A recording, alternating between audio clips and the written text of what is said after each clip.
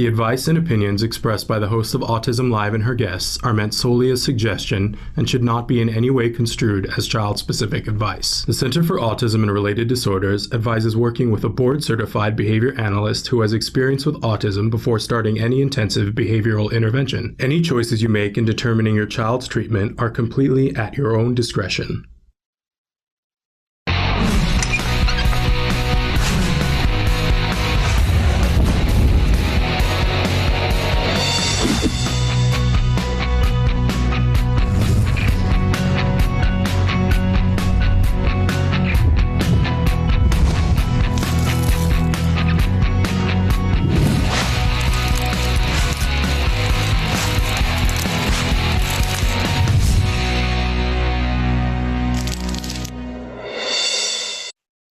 Good morning and welcome to Autism Live. I'm Shannon Penrod and we're coming to you live from many different locations around Southern California this morning.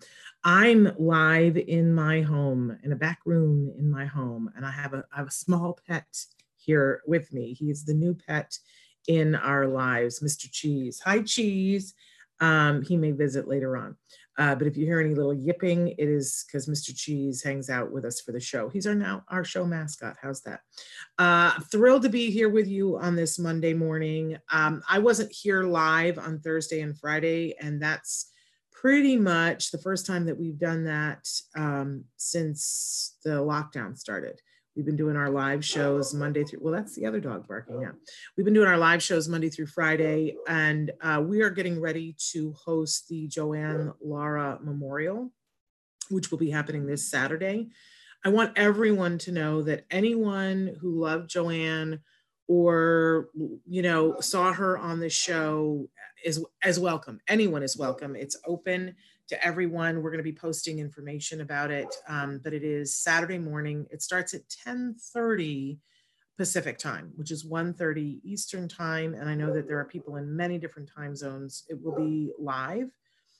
It will be hosted by the Center for Autism and Related Disorders on their Zoom webinar. We really want to thank everyone for that. Dr. Grant Pichet will be one of the noted speakers, along with Ed Asner, Joe Montaigne, Chuck Saffler, one of her students who broke my heart. There will be a couple of performances and some slideshows about her life. And so I'm helping to organize, and you know, this, you have to take what you can, right? When Joanne and I talked about the unthinkable, if she was to die during this COVID emergency and social distancing, what would we do?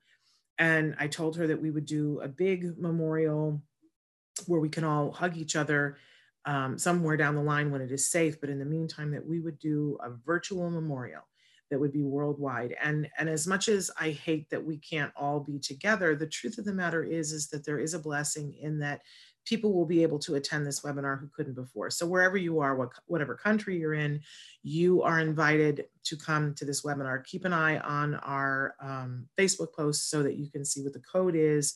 You have to register for the meeting, and then the password gets sent to you. It's like that. It's like that. Okay, but we're here with you live today. We got a great show planned for you. We're here live all week. Hi, Michelle, and hi, Terry. So thrilled that you guys are here. We're talking about autism from a 360-degree perspective. We really love your inputs. I love that you guys are already writing in and saying hi. We love for the conversation to be two-way. And we hope to provide information and inspiration, but we love to know from you, what is it you need? What is it you have questions about? So I do want to point out here at the start of the show that we have lots of experts that are on the show. I'm not one of them, not an expert. I'm a mom. I'm a mom of an individual who was diagnosed with autism at the age of 2.5. And so I have a vested interest in this, and I have a karmic debt that I have to pay down, because there was a day and a time, well, it wasn't just a day, but there were several times in my life that I said, please help me to help my child. And I promise I will help whoever I can. And that is what I'm about here. My only intention is to help you to get to what you need. And when I say you, I'm talking to that larger autism community that we welcome here. Of course, that starts with individuals who are on the autism spectrum, of course. But we also include here everybody who loves those individuals, whether that's a mom, a dad, an aunt, a grandparent, a teacher, a behavioral therapist, a speech and language pathologist, a brother, a sister, a spouse, a girlfriend, boyfriend. I mean, you know, whoever it is that loves an individual or many individuals with autism, we welcome you here, and we hope that together that we can find resources for the individuals, because there is no one size fits all here, right? So don't mistake me for an expert, but do mistake me for somebody who cares deeply and wants to make sure that you get what you need. Okay. Having said all that, we like to start the show on Mondays with something we fondly refer to as the jargon of the day. This is when we take on one word, one phrase, one acronym. We try to figure out what in the hey nanny are the experts talking about, and you know, why do we need to learn? Like, I remember in the beginning, I was like, can't you just say what you want to say in terms that everybody understands, right? But I've learned over the years that the jargon is important because it's a shorthand, and it's more specific than just, you know, what we'll do in our explanations, right? So, but it's important that we make friends with the jargon. So you can see that today's jargon term is DTT. I don't know about you, but I thought that was, when I first heard about this, I thought it was a bug spray, right? So what on earth is DTT? Okay, so first we're going to give you the actual definition. I try to make fun of it whenever possible because, you know, we all need a hobby. And then we give you a working definition, which hopefully is better. Sometimes it isn't. And then we talk about it just briefly so that hopefully you get a beginning idea of why this might be important to you and what misconceptions, especially in the case of DTT, might abound. So DTT, not a bug spray. Let's take a look at what our actual definition for DTT is. Dun, dun, dun, dun. DTT, training that focuses on a single cycle of behaviorally based instruction routine. All right, well, you know, as definitions go, it's not a bad one, but I'm no closer to knowing what it really is. When I had he was 2.5. I had a 2.5-year-old and somebody was saying, well, you know, something about DTT. And I looked it up and I was like, I don't know what this means, right? What, like a training that focuses on a single cycle of behaviorally based instruction routine. Okay, so let's move on to our working definition and see what we've got there. Teaching one targeted behavior at a time. Okay, great. I still don't know what it looks like. I still don't know what it is. So here's the thing I want you to know about DTT. DTT is a teaching technique that is part of a full comprehensive ABA program. So when people talk about doing ABA, I want you to imagine a toolbox. And in the toolbox, you have a hammer, you got a screwdriver, you got a tape measure, you probably have a level, you have different tools for different things. And you know that if you go to use a hammer when you need a screwdriver, you're going to be in some serious trouble. Like something is not going to go right. You know what I'm saying? So in the toolbox of ABA, there is a tool called DTT.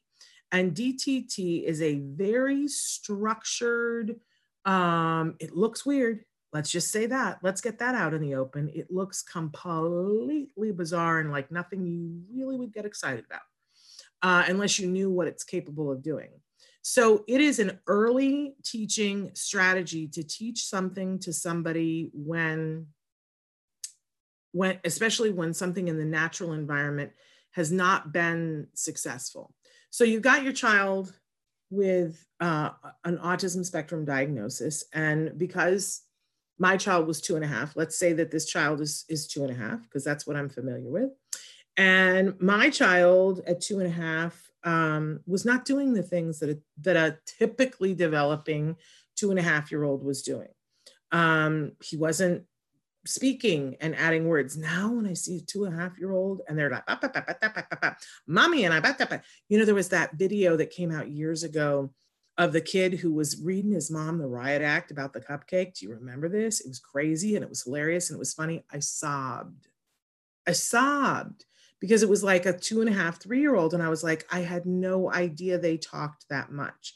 And my kid just wasn't. And it wasn't like we were being lazy and not talking to him and not trying to get him to talk. It just wasn't happening. So we started ABA, and in the beginning, and actually in the beginning, they did a whole bunch of other things, but eventually they did DTT. And DTT is that funny thing that you see that there's videos of online that you go, oh, that looks horrible. That looks like it creates robots, where it's a kid sitting at a table. Sometimes they got a field of 3 things in front of them, and they'll, in a very funny voice, they'll say, touch car, right? And you go, oh, that must be bad, right? It's not.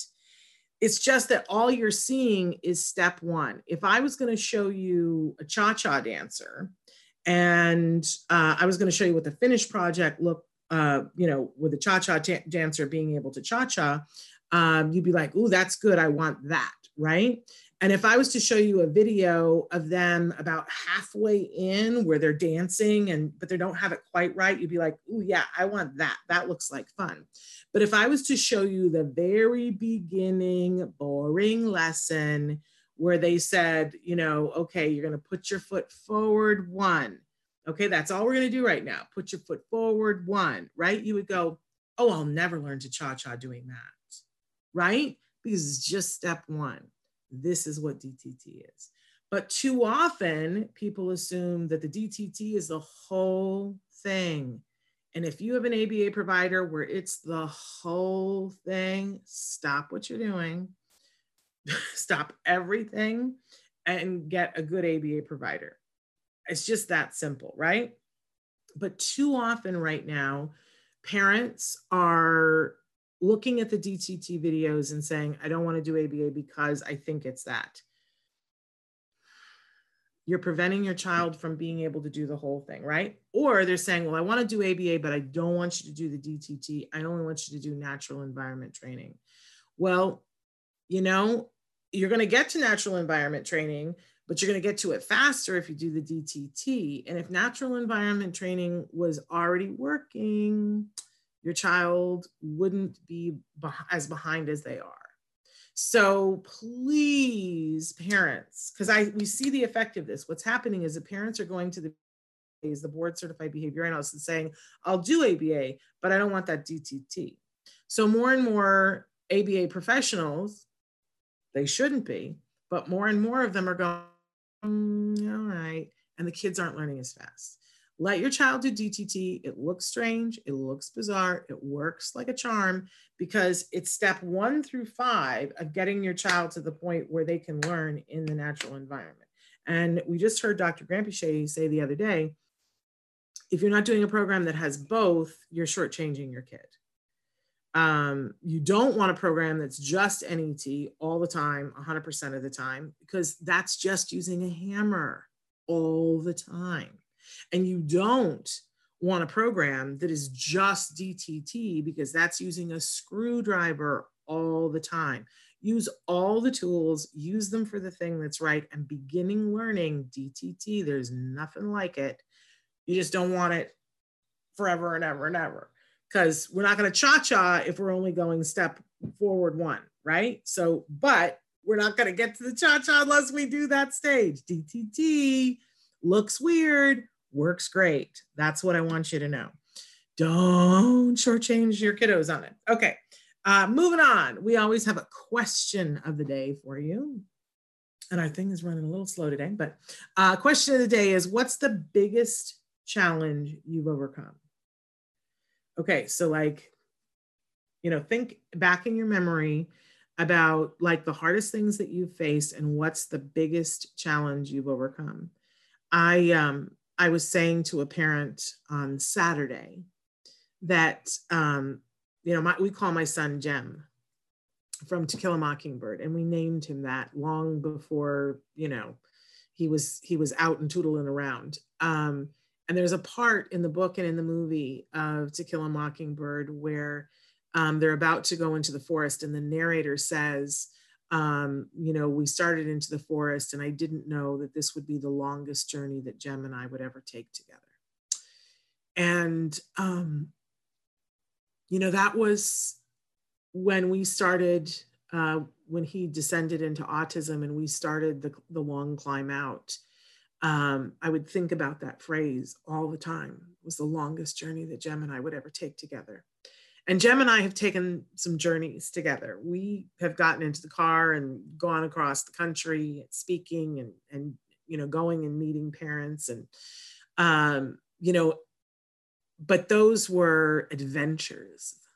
They were journeys, but they were adventures. The longest journey was helping him to be able to do the things that he wanted to do.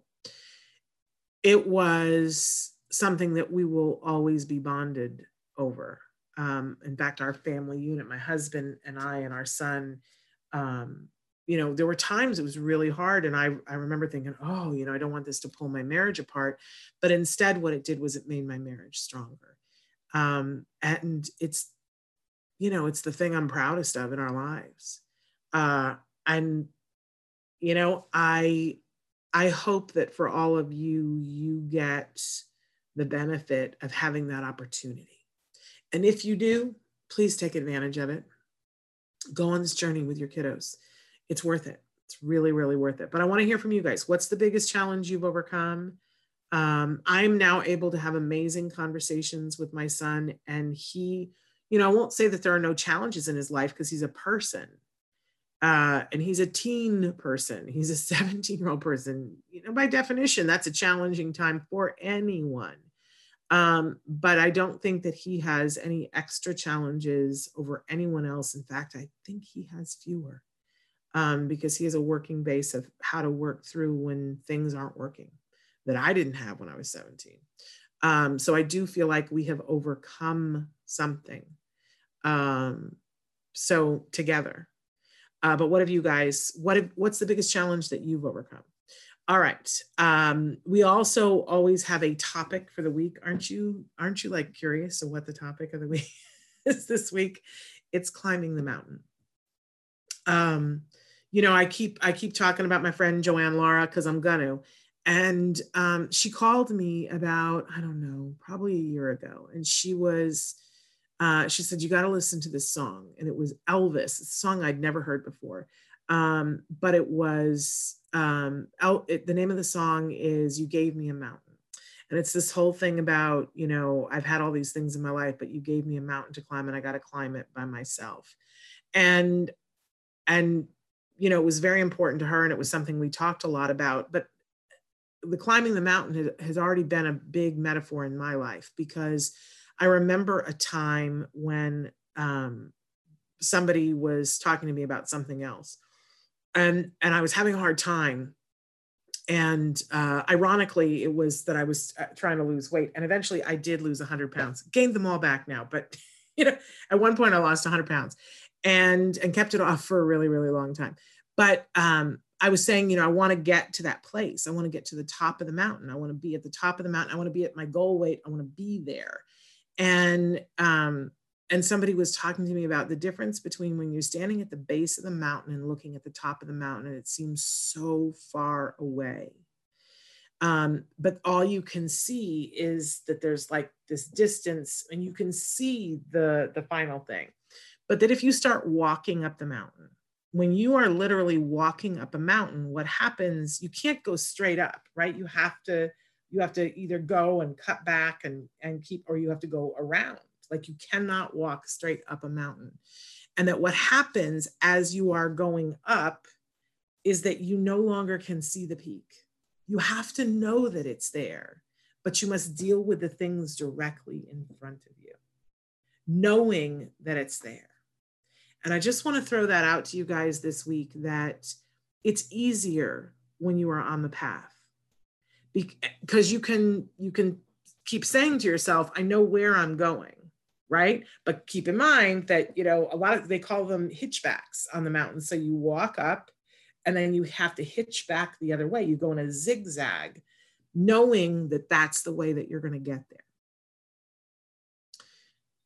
But you become present with the path, because you got to be looking out for, are there snakes crawling out from rocks? Where are my feet so that I don't fall down from where I am? But every once in a while, you stand on the mountain and you turn and you look and you go, wow, we're significantly further than we were the last time I looked down. And I think that this is a great metaphor for life and for autism, because you got to get on the mountain. If you keep standing at the base of the mountain and looking up at the top, it's so overwhelming. Get on the mountain, get present, take a look at where your feet are, but have that image in your head of where you're going. And every once in a while, stop and go, oh, look at how far we've come. That's what will help you to get to the top. Climbing the mountain. We're doing it together this week. As Elvis said, you gave me a mountain. I got to go through it. All right. So today on the show, we have the wonderful Bonnie Yates, who's joining us again from Tollner Law Offices. She's going to be answering your questions. Excuse me. I believe that she may be with us. Now I've got the hiccups and the burps. I apologize. And we've got a list of questions, and you guys can be writing in as well about this or about anything else that we have going on. Is Bonnie with us? Or am I continuing to patter? I don't know what's happening, but I'll keep talking until we have Bonnie here. We have a list of questions that came in from folks over the last week. And Bonnie always has other stuff that she wants to talk with us about. I will say, there she is, that Bonnie is with the Tollner Law Offices. Yeah, sorry, I actually was here. I just forgot to do whatever I'm supposed to do. Oh, that's okay. While you're doing that, I'm going to say hi to Axa and Marianella and Rebecca. Okay, so Bonnie, you look fabulous. Thank you. And I understand we're saying happy anniversary to you. Well, we got through that. Yeah. I loved seeing, she posted a picture from her wedding. I love to see friends that I've known for a long time, but not that long. It was great to see your wedding picture. It was just the look on your face. You were a very happy camper. I love that. Yeah, well, you know, I mean, I got lucky. Me too. Me too. That picture, I know, because I saw your post for Father's Day. That picture surfaced very recently. It was taken by a friend of mine that I'm still friends with, but he took it when we got married. He was like my buddy in high school. So anyway. Great picture. Yeah. So back to real life. Yes. I'm going to tell you that this program is brought to you by Autism Live. Thank you very much, Autism Live. I'm from the Tollner Law Offices. We have offices in San Jose, Los Angeles, and Irvine. If you are located in California, we'd love to hear from you. We'd love to give you a free consultation. We're now, because of virtuality has opened up a lot of things, we're now serving the entire state of California. So that means those underserved areas from Santa Barbara to San Luis Obispo to the northern part of the state, we can help more families get access to, you know, services and understanding the system.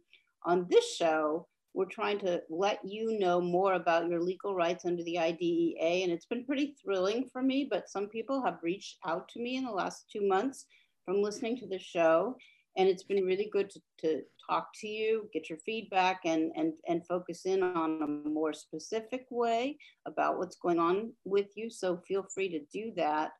On this show, we're giving you, you know, general information, mostly federal law and state of California law, because we're in California. And if you need a consultation outside of the state, go to COPAA.net. That's a good source of attorneys that have, you know, ties to the special needs disability community and are presumed to be reputable attorneys, since they don't have to belong to this organization and they choose to. So love it. I had a bunch of stuff, like food for thought stuff over the summer about IEP prep for fall and cleaning up after springtime. We'll get to that whenever we're done with the questions. But there is actually a lot to say now that the year is over. I'm hearing from people what they were supposed to get and what they didn't get, and they didn't know they were supposed to have an IEP, and nobody ever put their distance learning plan in writing. So there's cleanup that needs doing before fall, and that's one of the things we can talk about. Anyway, do you want to read the first question? Yeah. So the first question is, our school district is asking us to get feeding goals from a feeding expert for our son's IEP. Is this normal? Should we ask them to pay for this? This is our first IEP. Our son is entering kindergarten. Well, is this normal? Do school districts try to get parents to pay for things that they're supposed to pay for if they think they can get away with it? Sometimes. Is this a medical service? Yes.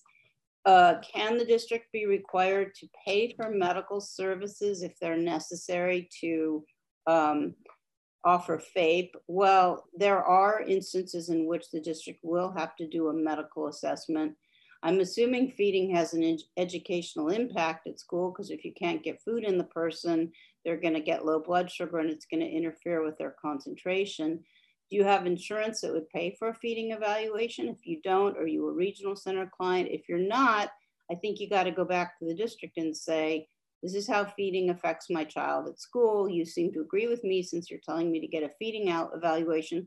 I'm all for that, but I don't have any way to get it that's free. So I need you to give me a list of people that you will pay for me to consult with and get a feeding evaluation so we can move this along. It's a very interesting world we live in, isn't it? Like, it's the first time I'd ever heard a parent ask that. So I was a little like, oh, that's interesting. But, okay. Well, we know that CARD has pioneered the whole field of feeding issues as not being really a separate and apart from autism problem. It's part of the cognitive stickiness. Yeah. So anyway, if you can't eat all day, or you need medicine at school to function and you can't get it, I mean, these are problems that definitely have an educational impact. And remember, whenever we're talking about a service under the IDEA, we are always having to justify not just that there's a need for the service generally, but that in order to access the curriculum, you need the service. And if you don't get the service, it'll have an educational impact. And we've talked about educational impact being broader than just academics. It can include vocational issues, social emotional functioning, and so on. It's really always just interesting for me to see what the backstory is when the lawyer isn't involved. There's certain things that they say that they would not say if they understood that the parent actually did have resources and was checking it all out. Yeah. Okay, moving on to the second question. I recently discovered that other children were getting one-to-one tutoring and other services during the shutdown that my son was not getting. He was not getting most of his services, and I assumed that this was the way for everyone. Not so. When I found out and called the school, they said they would like me to talk to a mediator. This has never happened before, and I don't know what to expect. Okay, well, apropos all of this, hold on, sorry. Apropos all of this, it is interesting when they pull a client into mediation. And I actually was talking to another mom, Shannon, who listened to the show, and she's got the same thing. She's got the same thing going on. And I found it very interesting that the district wanted to use a mediator. The particular mediator that's being used is somebody who has a reputation with me for being school biased, which makes sense since the school pays the mediator's salary. And it started to feel a little bit like the mediator's leaning on somebody to accept something. Well, the problem is if you sign a settlement agreement with the district, and obviously there's not going to be a mediator unless there's a settlement agreement, that's what the mediator is for. How do you know what your 2 years of claims that you're waiving are worth? It definitely sounds to me like you are entitled to, and they are thinking that you're entitled to compensatory education and that they're going to try to get you into a quick settlement. So you waive all claims. What I recommend, though, is that you not do that. You take advantage of the opportunity to have a consultation with somebody who can tell you what you should be settling your case for. Because once you've settled it, they're going to include language in the release that says, I've had an opportunity to consult with an attorney and I'm signing this out of my own free will. Once you sign that thing, it's done. So they do owe you compensatory education. You should start thinking about what compensatory education you feel is warranted, and you should put that in writing to them. But again, if it's a lot of services, and we are talking about at least 4 months, maybe it's not really okay to do this thing in a solo fashion. Yeah. At the bare minimum, I would have an attorney review the settlement agreement. Okay. Great advice. And again, if you're in California, get Bonnie and the Tollner Law offices. If you are outside of California, COPA, COPAA.net or exactly. org. Exactly. We discovered that org works well. Oh, it's both? Weird. Yeah. Okay. Well, we found that out. I don't know when we found that out, but we were like, oh. They might have changed over. I'll have to correct what I'm saying on the air, so that's good. No, both worked. Oh, both worked. Okay. Okay. After these last few months, we have decided to hire a one-to-one tutor for our daughter for the summer. I have a feeling we're going to find out she's capable of much more than what the school has said. We saw this in teaching her ourselves. My question, it was our plan to pay for the tutor. If it is successful and we want to continue in the fall, what would I need to do now to get them to pay for it in the future? Well, you'd have to give them 10 business days notice and in writing, tell them the reasons why you are, normally you're supposed to tell them what you're rejecting about what they offered, but you haven't told us that. You have to tell them why you need to do this and why she's gonna lose ground if she doesn't do it. And basically why the service is necessary. My emphasis should be that whenever you pay for a private service and you want to have the potential to ask for reimbursement, you have to give the district 10 business days written notice, and that's in all the 50 states. So that's the main thing you have to do. The other thing you need to know is you're taking a little bit of a risk because there were relaxation of standards in terms of what districts had to provide during COVID. But I suspect the way it's going to get handled is lots of people are never going to swing back around and start a legal case to get reimbursed. And I think in those cases where the district has a parent actually, approach them in the right way, they're probably going to think long and hard about going to hearing as opposed to paying for the services. So I can't guarantee you that you have a normal comp ed case, because you don't, because of, at least in California, under SB 117, the rules on school closure relaxed those requirements somewhat. But we also know, we've talked about on the show before, that if you can show regression was occurring, you arguably ought to be in a good position to get the comp ed. Of course, as far as comp ed goes, the more it costs, the more resistance you're going to get.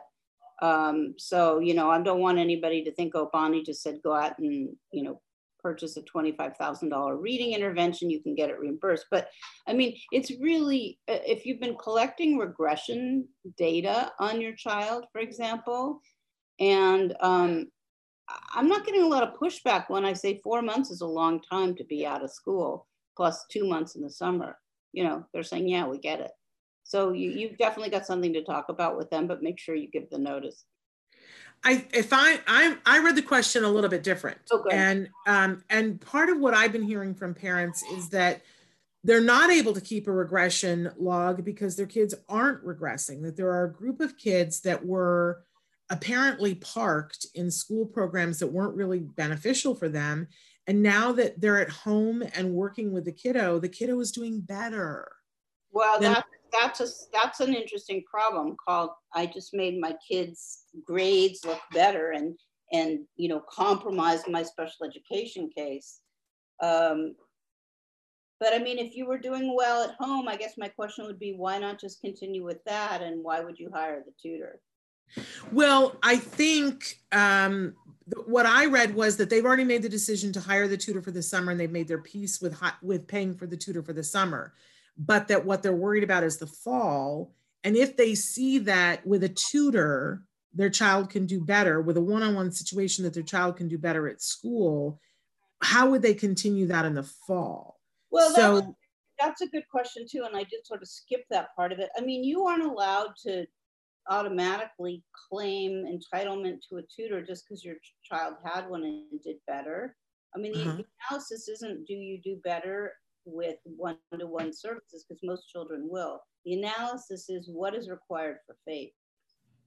And so what's going on in the fall that you need to continue the tutoring? Well, if you found out that your child can exceed expectations and they've got a whole bunch of IEPs that were put together in the last couple of years that had unreasonably low expectations, then you've got a FAPE case.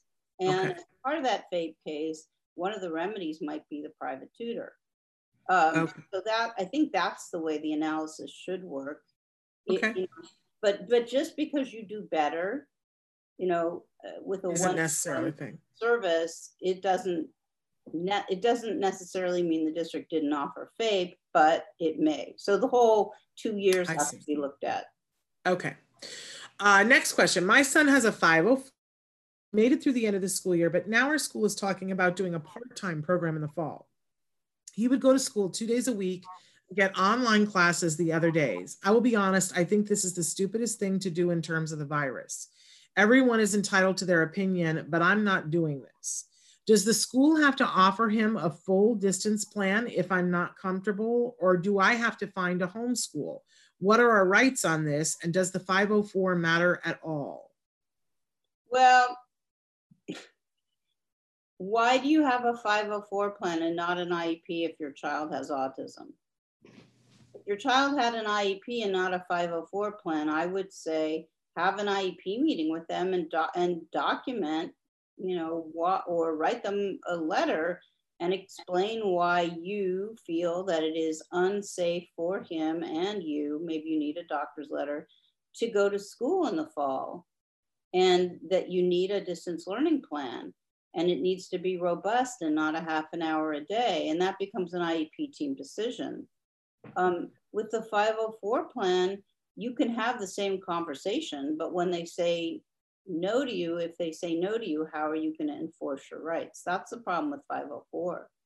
Okay. I mean, districts can be required to offer not just accommodations, but services under 504. And certainly there's going to be kids, I think, doing distance learning that are general ed students, but have a medical condition. The problem is just how do you raise these issues if you don't have an IEP?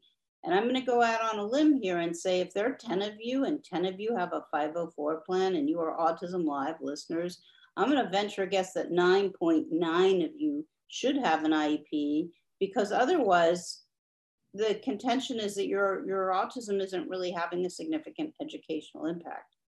And I haven't really met anybody yet. I've met some kids that got so much intensive ABA that they dramatically improved and things could be stepped back.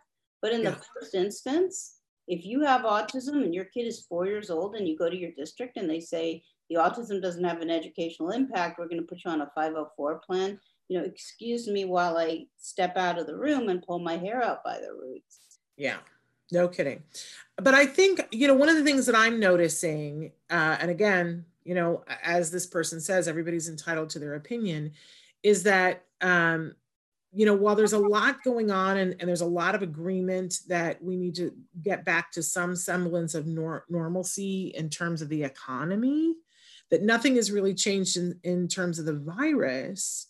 And I know I'm interested in knowing, what, if we don't feel comfortable, not even talking about from, getting an individual doctor's evaluation, if we don't, at the beginning, when they sent everybody home, everybody was asked, what are you comfortable with? You don't need to do anything that you're not comfortable with. Now that seems to have gone by the wayside, and that we don't really have a say anymore. So if parents are like, I don't think it's safe for my child to go back to school, and school says we're going to offer a partial in-school program, for I count myself in this category. I got to be honest, Bonnie, that I don't want to send my kid back to school. I'm not going to the grocery store, so why would, with a mask on, so why would I think it's appropriate to send my kid to school? Are we just going to be stuck? What rights do we have as parents if we don't want to do that? Well, DeVos said no waivers.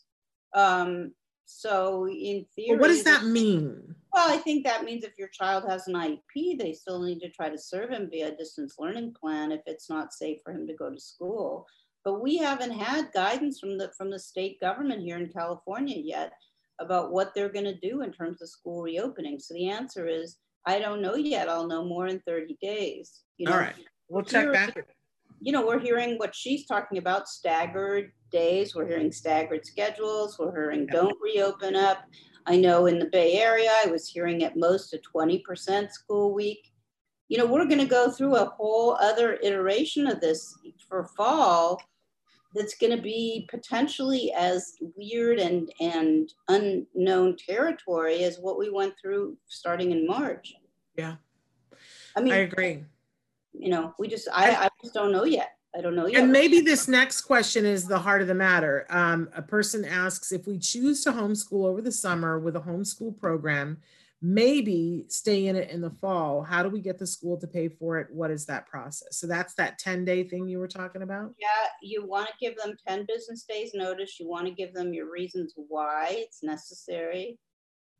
And just know that it's an open question as to what actually will be considered to be comp ed, and you know, for what the time period is, and it may be decided district by district. Sometimes the Department of Ed, rather than doing what I think would be helpful, giving us some real leadership, they just sort of let each district do its own thing. So I don't know yet whether there's going to be top-down guidance or it's mainly just going to be, you know, do your own thing guidance. But I'll let you know as soon as I do know. When we're not in a COVID emergency, if a family decides that they want to homeschool and they have to give 10 days written notice, and can they just say, because we've decided to, because we're more comfortable with that, because, you know, we want to include religious things in our, like, what are the reasons that they'll accept for why you want to do homeschool? Well, you see, that question starts to bifurcate, because are you doing homeschool because of a FAPE dispute and the district not offering you a free appropriate public education? Are you doing homeschool because you'd like to participate in a private school, which in California is what you create when you start to homeschool in your home? Are you actually going to go to a brick and mortar school? And is it because of a FAPE dispute, or do you want a religious education? So it's not as simple as just saying we want to homeschool. But if you are forced to remove your child from school due to a FAPE dispute, as certainly has happened in the past and will again in the future, over the availability of decent ABA services in public school for your child, you want to preserve your right to sue. In California, you'd have 2 years from the date of the removal potentially to sue. And you have to give 10 business days notice, which is more like really going to be 2 weeks notice, and you have to sit there and count. And the way you count is, if you're giving notice today, Monday, and today's the 22nd, you've got 4 days in this week. Yeah. You've got 5 days in the following week. Then I forget where 4th of July falls, but you're Friday. You're looking at a date that's basically in the beginning of July. And don't start anything until that date, because even if you say, well, I just will only collect for after the 10 days. No, a hearing officer may deny or reduce your request for reimbursement, because the district is entitled to have 10 business days to respond to your request, convene an IEP meeting, try to offer FAPE. And I'm just going to say it one more time. It's 10 business days. So don't penalize yourself by giving 10 days notice, and give the reasons why you're rejecting the district offer. If you just want to become a purely private student, it's easy to pull yourself out of the district. The problem with that is that the district should be holding annual IEPs for your child to keep pace on what's going on, and as the person gets older, so that they can have accommodations for testing for high school and for college. If you become a purely privately placed student, you better work out something with the district where for sure still you're going to have an annual IEP, because otherwise they're just going to kick you to the curb and forget you even exist, and you will get no attention whatsoever. So private school person, if you want to qualify your questions some more and send in some more facts, I think we could talk about, private schooling in this time period, but I need to know more about your reasons. Okay. And maybe I think the question that I have is, if it's not a FAPE dispute, but you've decided that you don't want to risk being in the school because it would be risky. It's an ADA accommodation, Shannon. It's a 504 accommodation. That's, I mean, it's even if you don't have an IEP, if you have a disability and you think it's unsafe to go to school because you've always had a tendency toward gastrointestinal distress and you're afraid of COVID, that's an accommodation with your disability that should be available to you under the ADA. I don't think you're just going to be able to tell people, fine, go get lost. Like, they're going to have to deal with you unless you make it easy for them not to have to deal with you. I think we're just trying to, I think we're all, myself included, just trying to figure out what the line is, because in my case, I'm really trying to decide what my child will do in the fall. And yeah, you know, and I feel like I'm with this person who wrote in and you know, this whole idea of, well, we're only going to go to school 2 days a week. I get it. You're trying to play a numbers game. I don't want to participate in that. Well, that has nothing to do with preventing infection of your child, in my view. It has to do with the fact that they are going to limit the school population considerably and have people on a staggered schedule. That doesn't mean when your kid is there that they aren't exposed, because they will be. But they're saying if we have one, you know, if we have 1/3 the number of kids, we'll be able to keep you discreetly separated enough and with masks, and then you're not going to get sick. Well, I would just say, and I don't want to wander into political territory too much, but what I'm finding is it's hard for people don't like conflict, and it's hard for people to tell other people, you know, do this or don't do this, and other people don't like it. So I don't know how much enforcement of the rules is going to exist at school. It's going to be school to school, right? Okay, well, we'll check back in. All right, we have a couple of minutes now. We've gotten to all the questions. Well, and we had somebody write. I just want to acknowledge we had somebody who wrote in and said, my grandson is 10 and high functioning autism, but no matter how smart he is, it's not easy for him to make friends. So sad. I would like to just point out to you that there's a wonderful program called the Peers program, which you can take online right now through UCLA. So you can do it anywhere in the country. And I think that that he's old enough, and it's a program that the parents, take and the kids take, and it helps them to know how to make friends. It's really good, really, really good. And helps them to know how to find people of like interest and to let people of like interest find them. So I would encourage you, Peers, Peers at UCLA. So there we go. But Bonnie, you had some stuff that you wanted to share about summer. I'm dying to hear. You can just stop me when we're out of time. This is more stuff from my favorite school district clearinghouse, LRP. And I want to say we had several people write in over the weekend and say, can she share that site? I just want to make sure everybody knows that you can't share that site, that it's not open to the public. So this is... Well, it's a subscription service. There we go. You get it, but it's expensive. Okay. So I just wanted to be clear, because people were like, why aren't you sharing the site? That's why. I wish. Yeah. Okay. Anticipating a lot of IEP meetings this fall, find out how to get organized. So this is obviously guidance for folks who are school district administrators, and they're preparing for fall. While most districts have been conducting virtual IEP meetings during the pandemic, many may not be prepared for the high number of meetings that will likely have to take place this fall. Now it's like Bonnie going, see, I told everybody. Districts are going to have to think now about what will need to be accomplished in the meeting and what additional data will be necessary, said Peter Mayer, a school attorney at Shipman and Goodwin LLP in Hartford, Connecticut. Make sure parents are part of that discussion and that planning process. Follow these tips to prevent disagreements and delays regarding IEP meetings in the fall. 1, watch your language. Be mindful of the wording you use when you are speaking with parents about setting up future IEP meetings. You don't want them to think you're prioritizing students with higher needs ahead of their own students. Their own children. We should be planning for all students. Start exploring the primary purposes of the meeting now. For example, if an IEP meeting is needed for a triennial evaluation, recognize you can reach out to parents for their input now and see if they would agree to continue the student's current programming or develop an IEP amendment without the IEP meeting. Quote, there may be some flexibility to reconvene later after reevaluation has been completed in the fall. So in other words, there's a big problem for people who have tries coming up. Most districts have not been doing face-to-face assessments. I've said on the show before that if the district owes you a face-to-face assessment and they are refusing to give you one in a timely fashion, you can try asking for them to pay for a private.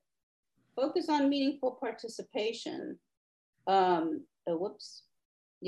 right. Focus on meaningful participation. It's likely that IEP meetings will continue to take place in a virtual setting in the fall because of social distancing guidelines. So working with parents on how meetings will fit into their schedules will be paramount. Sending parents documentation that will be reviewed at the IEP meeting ahead of time will also matter now more than ever.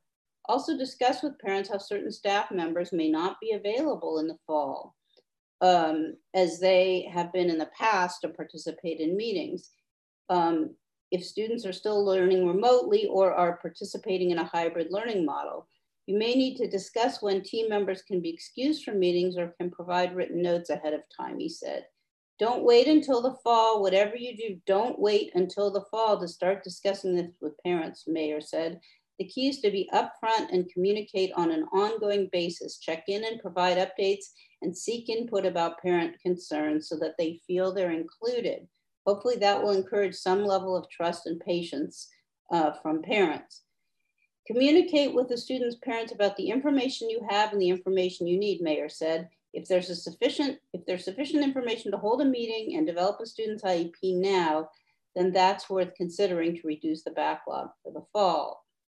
Next point, or are we out of time?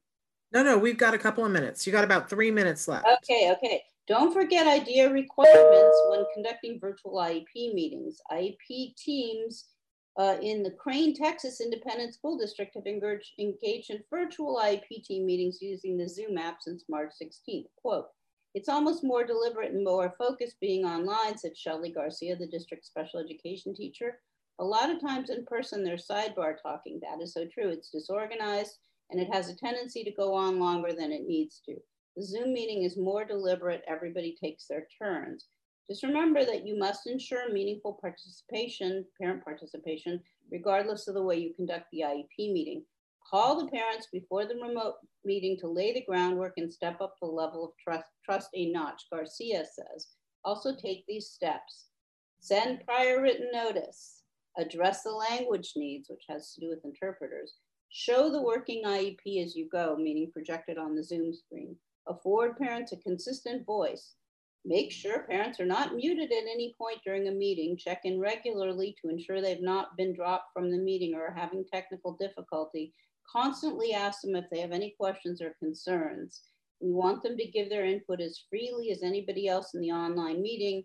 They should be just as integrated into the online meeting as they would be into our traditional meetings in person.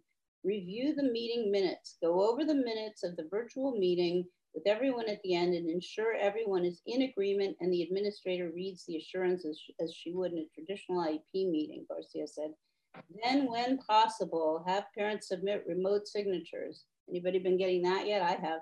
If not possible, seek their verbal agreement and write down that they participated by phone and what they said. Then email and mail everything to the parents.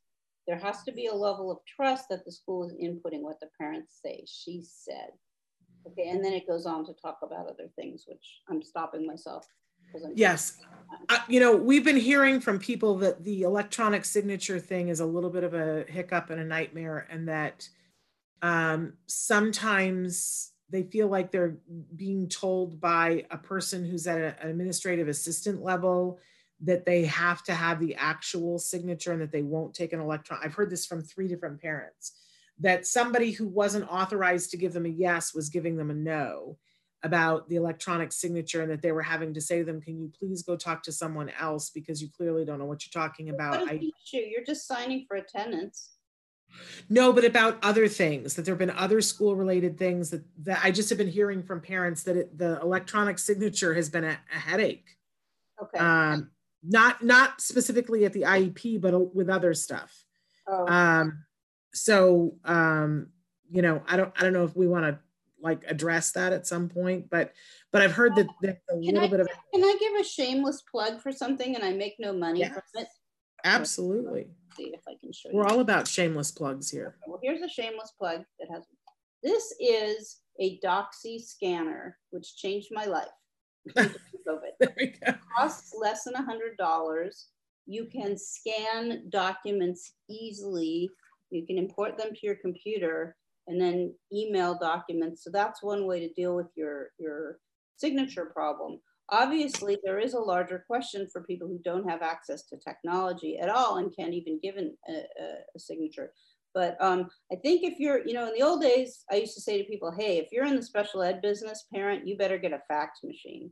Well, that's the same is true. If you want to, you know, if you want to be able to hold these people's feet to the fire, you need to have a way to, you know, send documentation to them. And sometimes email is fine, but if you have to, let's say you need to print out a signature page for your IEP and attach a consent, how are you going to get it to them? Well, you can have a little app on your phone. There's one called Tiny Scanner, but I just don't find that they're nearly as good as this. And now that I'm like living in this virtual reality, I scan all my IEP notes if they're handwritten and I upload them to a file. And you can get rid of a lot of paper too. So, you know, consider investing in this. And was really easy to set up. I am like not a, you know, tech person. And I feel very much better than I was like, how am I going to get this, you know, signed signature page to somebody? So, you know, Autism Speaks has a thing that it gives to parents when they're newly diagnosed. It's called the 100-day kit, and they have it translated into like some ridiculous 88 languages or something like that. And one of the pieces of advice that was in it, I don't know if it's still there, but it was, if there's one thing you want to invest in, it's a scanner. Now they recommend getting the type of scanner where you can plop down 40 pages and it'll scan it all itself. I personally, I love yours because that's great for receipts too, but I know. Also portable, and you can take it to your school district and copy stuff. But yeah, it's not convenient for, you know. But I will tell you that, you know, one of the things that we got for, I want to say it was less than $40 at one of a big box store, and there are many of them, and you can order these things online now, is just a very inexpensive computer printer that has the ability to scan as well. And honestly, $40. And yeah, the ink costs more than the printer does. Down the road, but we find that we scan stuff on it so that we're not printing all that much. Yeah. So, and print in grayscale, pay less in ink. But I think that these are, no matter what, there's a pile of paperwork that has to be dealt with, and I think that the parents who have the lower stress are the parents who know where their paperwork is and can access it at a minute's notice. And having like this last week alone, Bonnie, we had 4 different questions that came in about people who had gotten a diagnosis maybe 20 years ago, and they didn't save the paperwork, and the school didn't keep the paperwork, and now they have, you know, adult children, and there's no documentation of ever having a diagnosis. Get your paperwork scanned and safe and on the cloud so that you can always find it. Yeah, I just, you know, I think you need to treat this project of your children as seriously as you treat your job. And at your job, you would have, you know, pens and papers and paper clips and a place to work and, you know, a file storage. And yeah, I mean, you know, when I was doing this, I had 2 huge boxes of paper, you know, because we didn't have other alternatives then. And I, you know, my whole thing was, God, I guess someday I'm going to go through all this and like see what it says. But at some point, it all disappeared. I have no idea what happened to it. Oh, how horrible! My plan from the beginning was that I was going to write a book and that I wanted documentation because I figured people were going to sue me when I wrote the book and said what happened. And so I kept. So I kept everything. And I told them all, I said, I'm writing a book. I'm keeping this because I'm going to do the tell all. And I'm going to say you said this. No wonder you got such good services. But that was my thing always, was that I was like, the book is coming out and it's going to be a tell all. And what's funny is that instead it turned into a stage show. But I still have every email. I have every piece of paper because, you know, one day I'm going to be overrun by it. But I figured when people were suing me, I wanted to be able to go, nope, it's right here. I have the email where she said this. And that's how I looked at it. Pack rat. Anyway, we're past out of time. Bonnie, I appreciate you so much. You are amazing. Tell them again about Tollner Law Offices.